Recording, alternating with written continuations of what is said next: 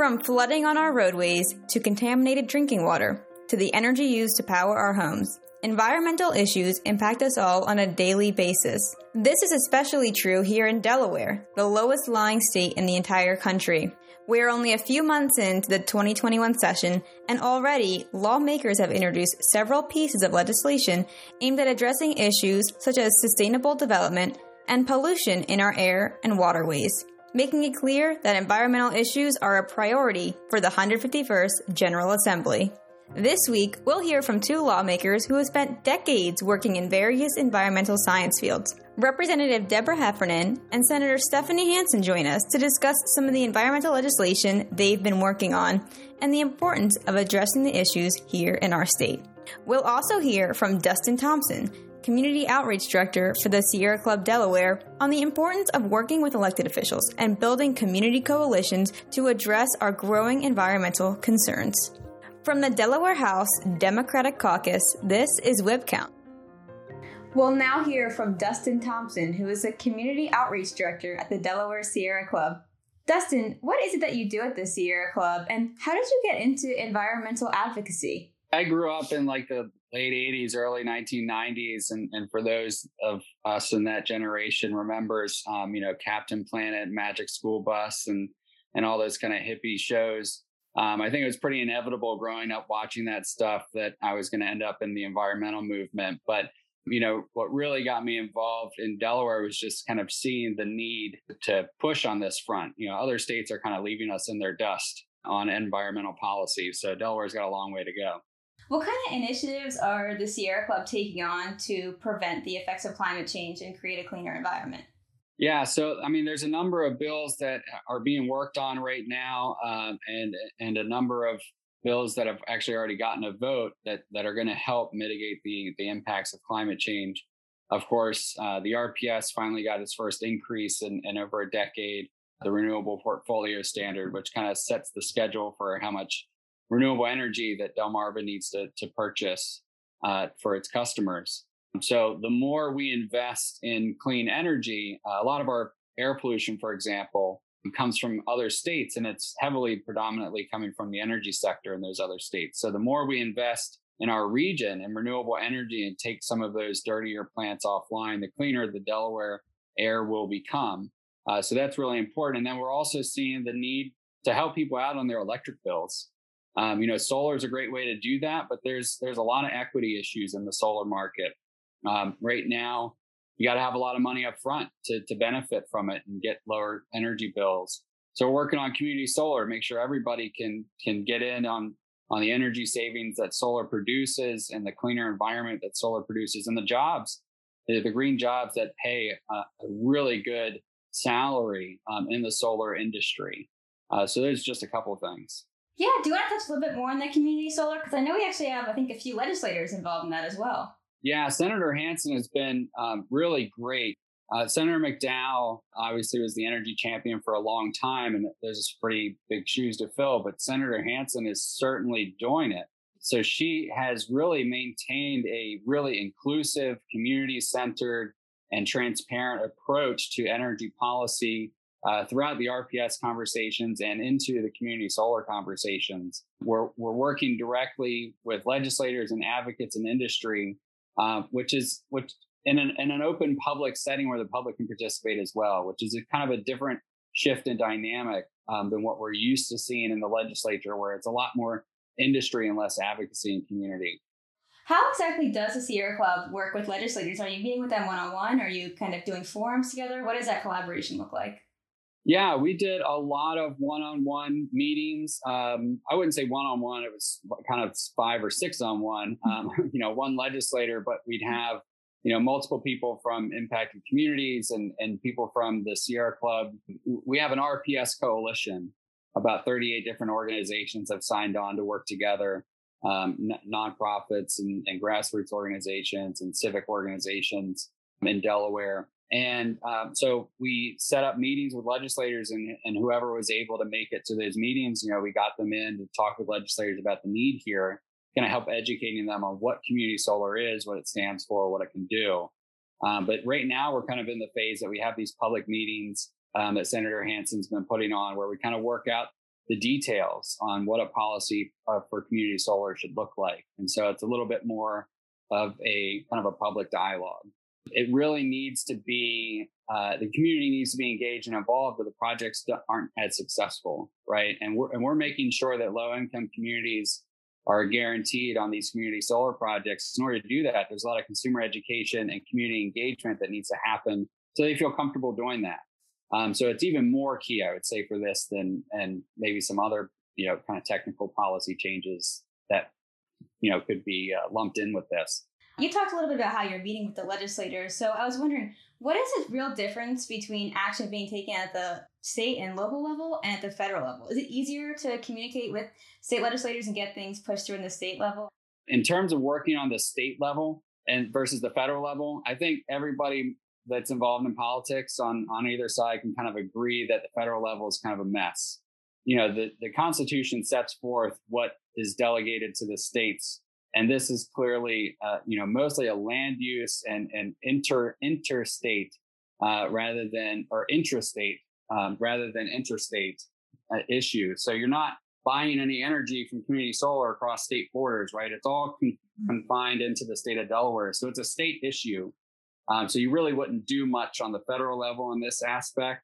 And thank God for that. It would take, a better part of a decade or more to get any movement on that. Where on the state side, Delaware is great. Everybody, if they want to, you can contact your state representative or senator, and they will be, usually pretty responsive.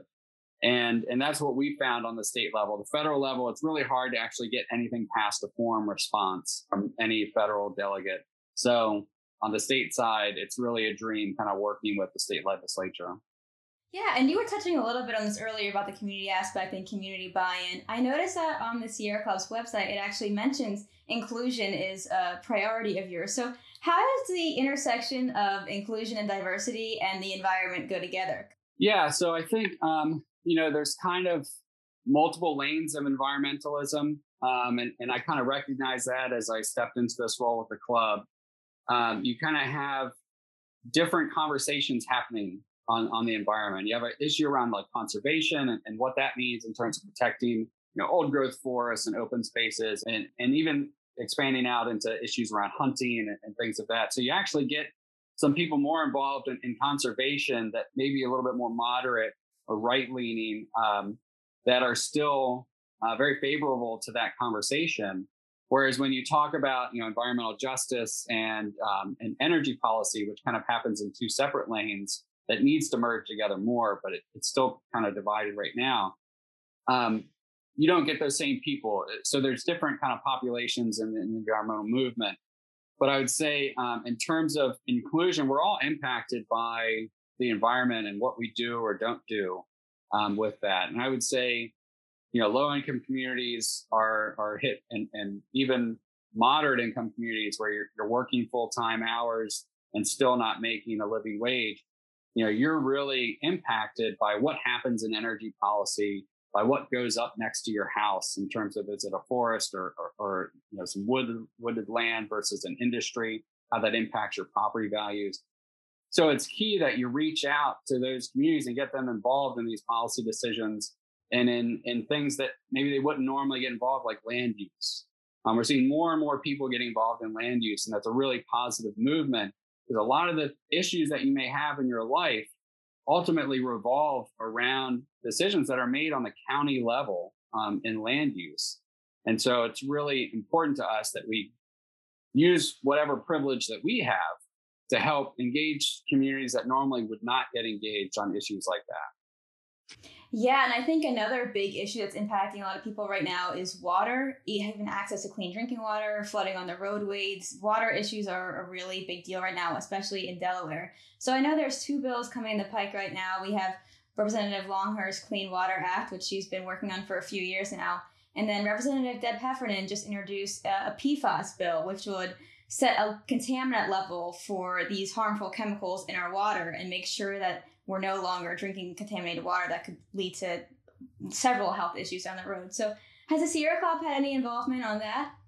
A lot of the water issues, Representative Longhurst's bill is great for people on public infrastructure.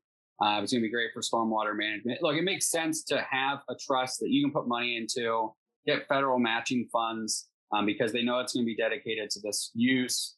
But there's still big gaps with people on private well water and in low-income communities that are never likely going to get connected to public systems. And Representative Shoup actually introduced a bill for a pilot program that can kind of help fill some of those gaps, and had a couple Democratic legislators signing on to that. And we got to think about that more and more. How do we help the people that will really never get into a public system, that are drinking contaminated wells? And a lot of that's going to come down to regulations that haven't been tweaked in decades. And we need to take a serious look at that. In terms of Representative Heffernan's bill, it's a great start. If you look at what Virginia and Maryland are doing around this issue, they got a list of where these forever chemicals are coming from, and they're just outright banning those products in the state. You can't use or sell those products that contain those chemicals because there is no safe limit. And we just need to acknowledge that there is no safe limit of these chemicals in water. So while we study and look at what should the limits be, we need to recognize that the limit should be zero. And we really need to move forward more aggressively, like what other states are doing, and just outright banning these products being used in the state. Similar to what Representative Walco has talked about doing in previous legislation as well for these cancer-causing chemicals.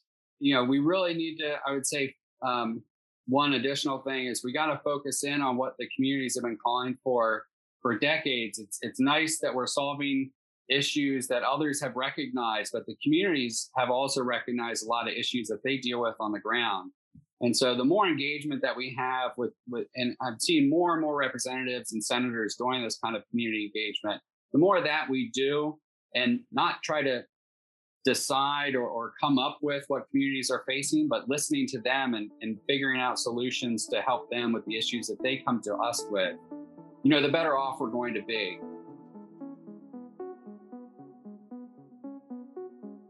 We're going to hear now from Senator Stephanie Hansen, who is the chair of the Senate Energy and Environment Committee and has been involved in various environmental science fields for years. So, Senator Hansen, could you start off by giving us a little bit about your background in environmental science?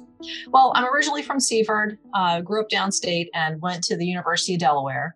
And have pretty much stayed up at the University of Delaware area, this Newark, Bear, Glasgow, Middletown area, since graduating from there a long time ago.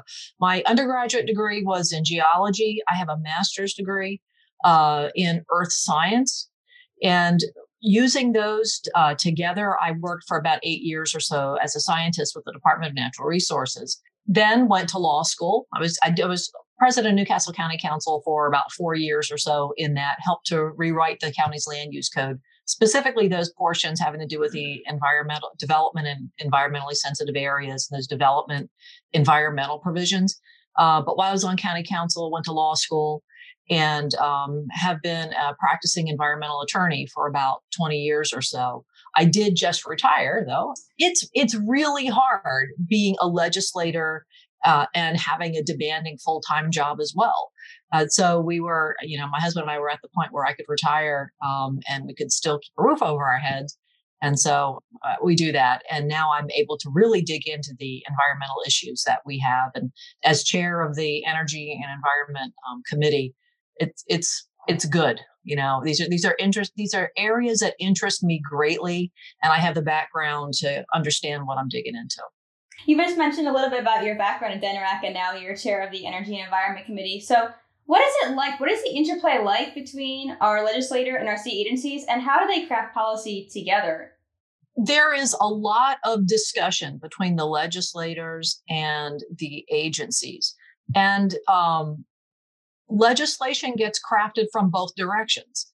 So many times the agencies who are actually out there implementing the laws will come up with things that they like, wow, things would work a whole lot better for us and for the public if we could do the following things. If we could have legislation that would allow us to do the following things. And so a lot of times will have the agency come to you as the chair of a committee to say, hey, we've got this piece of environmental legislation.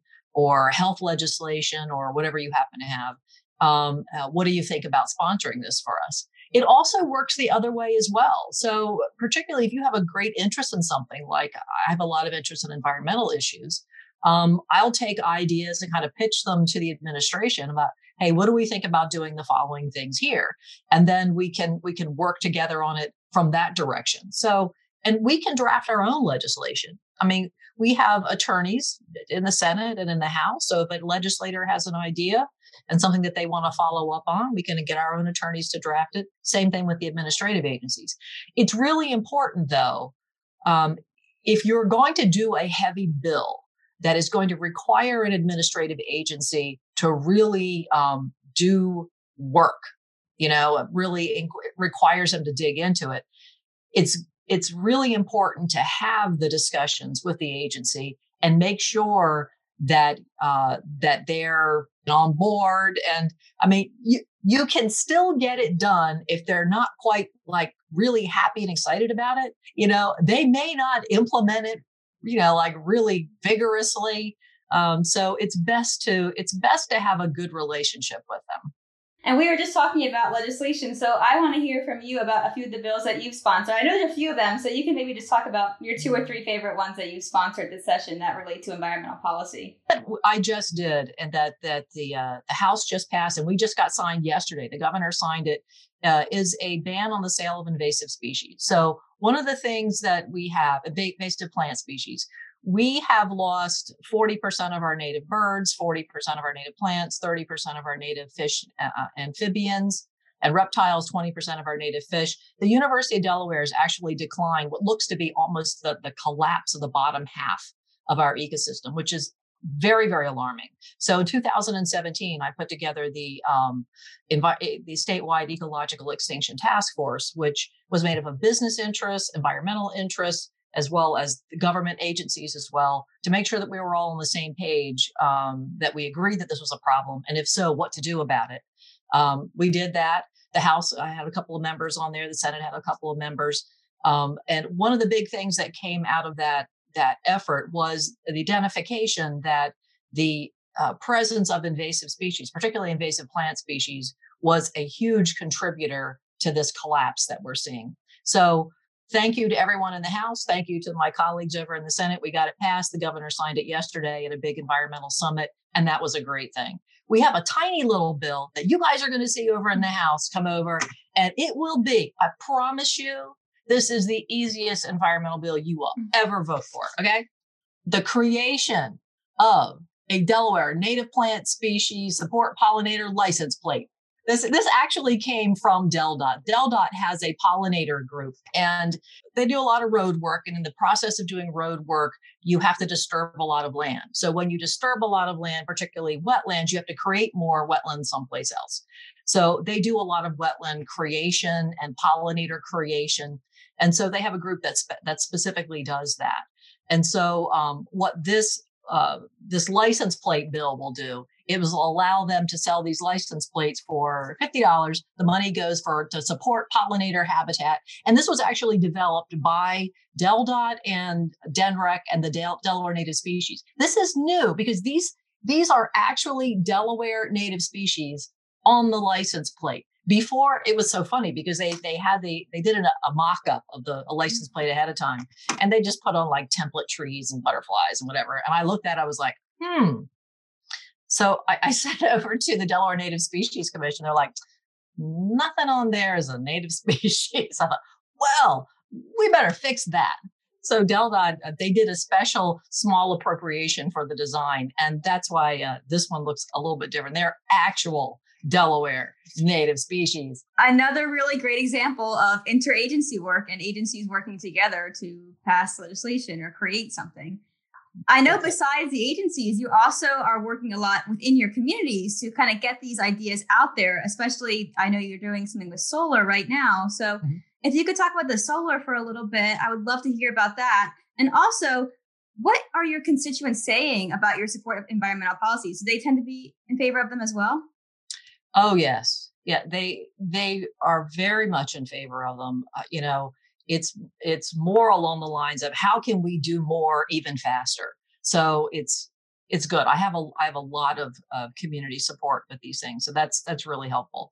With regard to solar, I mean, it's raining today. Every time it rains in Delaware, we have trouble with drainage. Climate change really comes to live here. It lives everywhere, but it really comes to live with us here in Delaware. So one of the big bills that we all passed just recently was an increase in the amount of renewables in our energy portfolio.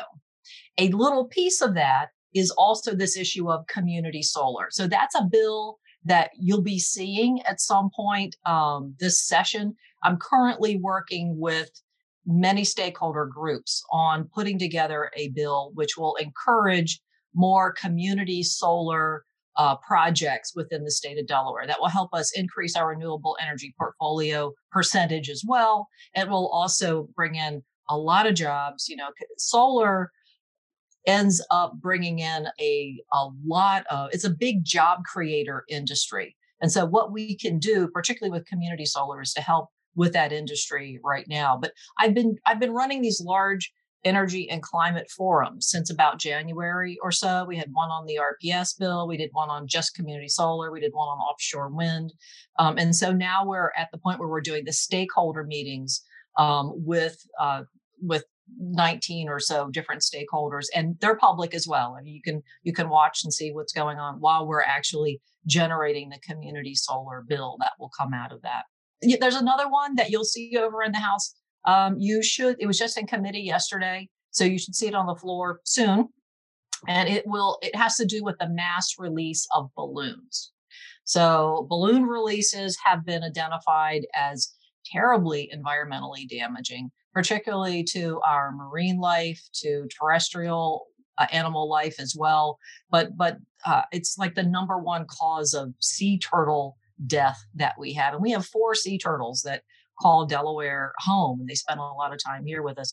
And this is really having a devastating effect. So this actually came to us from the MUR Institute, which is the Marine Estuarine Rehabilitation and Research Center down in Lewis. They're the ones that actually go out and handle the marine strandings. They handle the injured and sick, dead marine animals. And they have really identified balloons as one of the things that's causing a lot of this mortality. They and Plastic Free Delaware. So we crafted a bill, kind of taking a look at what other states have done as well, because 10 other states and municipalities have bills banning the mass release of balloons, and we really didn't have anything. So we looked at what our other states did. We've crafted a bill very similar to what Queen Anne's County in Maryland has, which is 5 or more balloons is considered a mass release. And so that won't be allowed. Less than that is still considered littering. So, you know, there was a smaller littering fine associated with it, but it's the intentional release of balloons is what we're really trying to get to. We have a great General Assembly this year. We have a lot of new members. It's bringing in a lot of fresh ideas and new perspective, a lot of energy into the things that we're doing. And, it's good, you know, and I hope that we can get back down to the Legislative Hall by the end of June. I mean, that will be the big thing. What a relief and good thing it will be if we're finally able to get back together again in Legislative Hall. And, you know, maybe I'll miss being in my office here and the ability to, literally roll out of bed and walk about 6 steps to get to my office. I really do miss being down in Legislative Hall with all of my colleagues and being just with the public and everyone in there. I'm looking forward to that.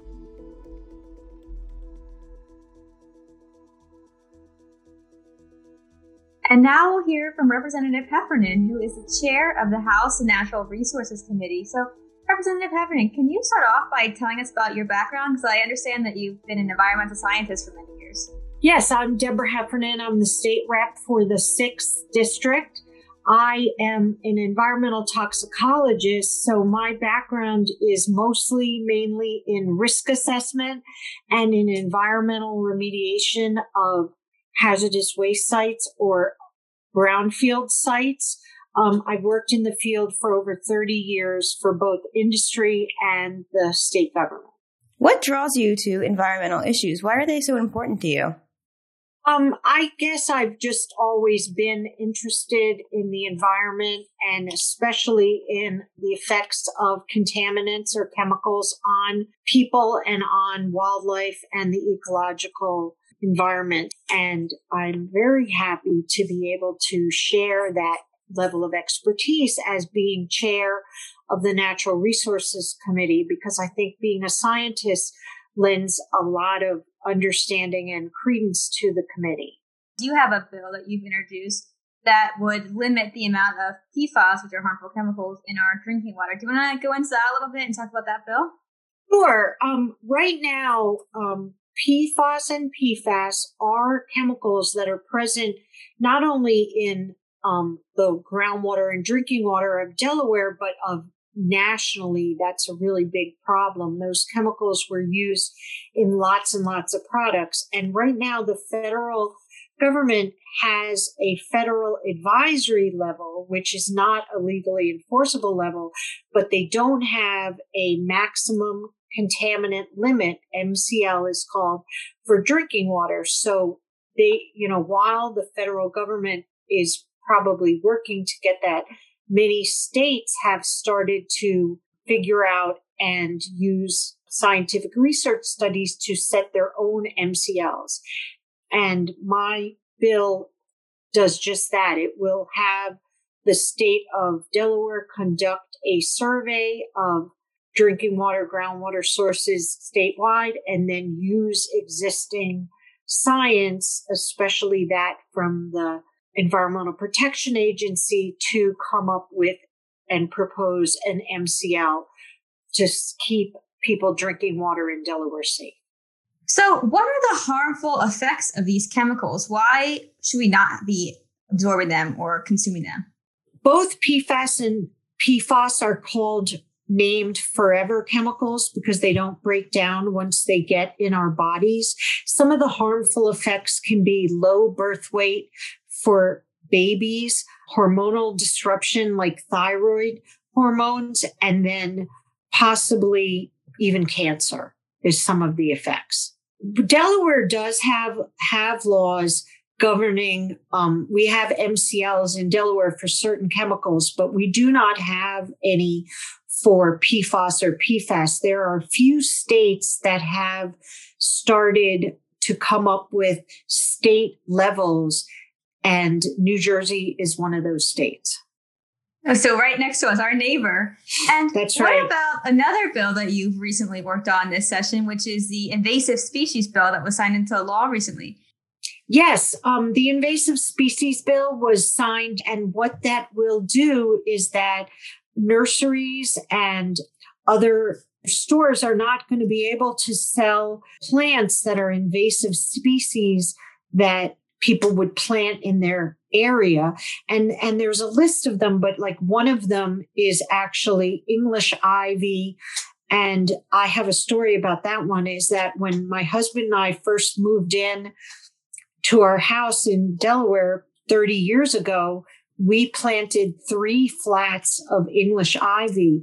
And 30 years later, they have taken over our whole yard, every tree, our whole house. Pretty much every week we are cutting down ivy and trying to get rid of it. So those are the kind of plants that are invasive that we'd like to discourage being planted in Delaware and encourage native plants that'll help our habitat and our environment. And native plants also assist because, native insects like bumblebees and other insects are also drawn to these native plants, butterflies. And so that will also help our environment. So how do the environmental policies that we're putting in place right now, for example, our renewable energy one, how do they intersect with our economy? Environmental policy has a direct impact on the economy of Delaware because it gets people working. And part of these jobs, including the renewable energy jobs and other jobs cleaning up Delaware, is, I say, the greening of Delaware. It makes Delaware a more natural place, with more green vegetation, but it also is greening by green like money helping our economy. And so I feel real strongly that environmental bills have a big impact on our economy. So I know you support environmental policies and you've been a leader on environmental bills, but do your constituents feel the same way? Do they also support these environmental policies? My constituents are, especially because my district is up in the northern part of Delaware near the coastline of the Delaware River. And my constituents are very supportive of environmental policies that we're putting forward. They are very forward thinking on recycling and on the lowering the use of single-use bags. And I'm really lucky that my constituents are very supportive of these issues. Whip Count is brought to you by the Delaware House Democratic Caucus. You can find us on Facebook at DE House Dems, on Instagram, DE House Dems, and on Twitter, also DE House Dems. Make sure you're subscribed so you can keep up to date with the latest happenings at Legislative Hall.